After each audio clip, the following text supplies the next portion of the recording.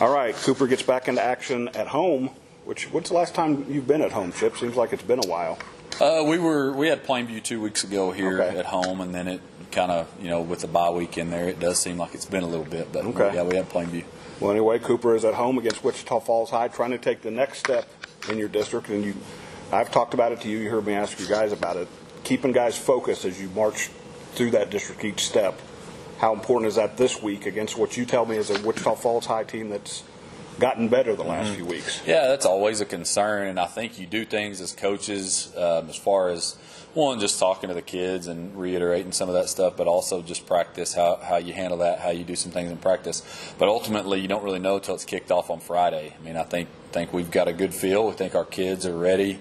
One of the things that we've focused on is they put themselves in a position to play for something every game here on out. I think there's probably some math that you could do that if we won, you still might not be mathematically in the playoffs, but you're pretty close getting to 3 wins. And so, kind of playing for a playoff spot. And if we were to win that, then we're playing for a home playoff game and playing for district championship and then playoffs. So it's a neat deal for them that they're getting to play for something, and I think that's something that our kids don't take for granted, and I'm proud of them for that. But so that, to me, is all the motivation you need, no matter if it's a rivalry-type game or not a rivalry. And then the thing with Wichita Falls, like you said, is as they're getting better, they also have tradition that I think people around here, we just never have played them, so they don't know that they're tradition. And they've made some runs in the playoffs, and they've put a lot of kids in Division I football. And Coach Freeman, this is his 3rd year there, and he's just really turned it around. So it's a prideful program that we know is going to be ready for a road trip, and they're going to be ready to play on Friday. You guys got better last week because one of your key cogs got a little bit better. Nehemiah Martinez, you said he looked maybe as healthy as he's been since early in the season, and it showed against Ryder with the big night he had. How different does that make you guys offensively when he's explosive and can go full speed? It makes a big difference, and I know some of the guys mentioned it, but just the multiple positions that he plays. He not only just plays running back, quarterback, receiver, but then he plays inside receiver, and we flipped him last week to a little bit of outside receiver to try to get some matchups that we liked. It takes some intelligence to do that. He's a really intelligent young man, and so that helps out. But then just him being able to be full strength, I think it's going to take some pressure off of some other guys. It takes a little bit of pressure off the line as well. When you've got guys that can make somebody miss or break a tackle, and he kind of showed that the other night. But then his leadership, he gets guys playing hard. And so when he's feeling good, I think mentally, then he gets guys playing hard. He goes hard in practice, gets scout team going hard, gets the JV playing hard, and those kind of things are, might not show up to a lot of people, but we see him out there in practice. We see him every week, and just his leadership and stuff helps out beyond just his athleticism. A lot of times people think of the words chip on the shoulder as a negative thing, but to me it can be a positive thing. Yep.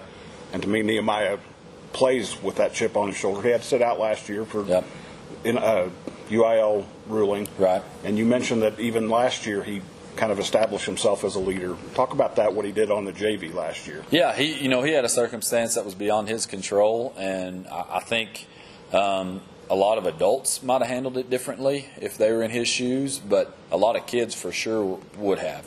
He was disappointed. It's not like he liked it by any means, but he also approached every practice and every game the same. He ran a lot of scout team, kind of how we did. He would work both sides of the ball, and then he'd run scout team when he wasn't in. And so him doing that, all that did was help himself grow, but it also helped our team, whether it was giving a look to the varsity or getting our JV better. So just his mental approach to that whole situation made him a better football player, but also made him a better young man. Let's switch gears to the other side of the ball. I've watched you guys' stats as we've gone along here. Kobe is really starting to establish himself at linebacker, Kobe McKenzie. And you mentioned that another young man of that same age, I believe, has really taken on a bigger role on the defensive line. Talk about those two. Yeah, so we thought kind of coaching staff, Kobe got our defensive MVP award this week. We thought his game against Ryder might have been his best game so far, and he's had some good ones, but he's starting to, I think, be really physical. I think he's starting to be comfortable playing inside linebacker. We kind of made that full-time transition as the year's gone on. He's done a little bit of everything. And then Kyler Jordan has just, and I say quietly, but every day he just is impressive. He kind of creates chaos. He's super athletic and a super smart kid as well. But putting them on the field and kind of on the same side, it makes teams have a hard time going that direction. And the D-line in general has just had an outstanding year. They've done some things to some really good offensive lines that I think are impressive, and just you've got to be, I think Randy, that you've got to be unselfish to play on the defensive line a lot, because you don't get a lot of notoriety. And sometimes doing your job is taking on a blocker, and sometimes that's not a whole lot of fun. And those guys don't care. They call themselves the game changers. And we think that they can have that much of an impact on every game. And Kyler's led that group as a young kid, but he played varsity football last year as a freshman, and it's very rare around here that we have freshmen up, but he did it, kind of battled through some injury, and he's an impressive talent. He's impressive with his skill set, but then also intelligence. That's it with Chip Darden. Lubbock Cooper takes on Wichita Falls High at 7 p.m. Friday at Pirate Stadium.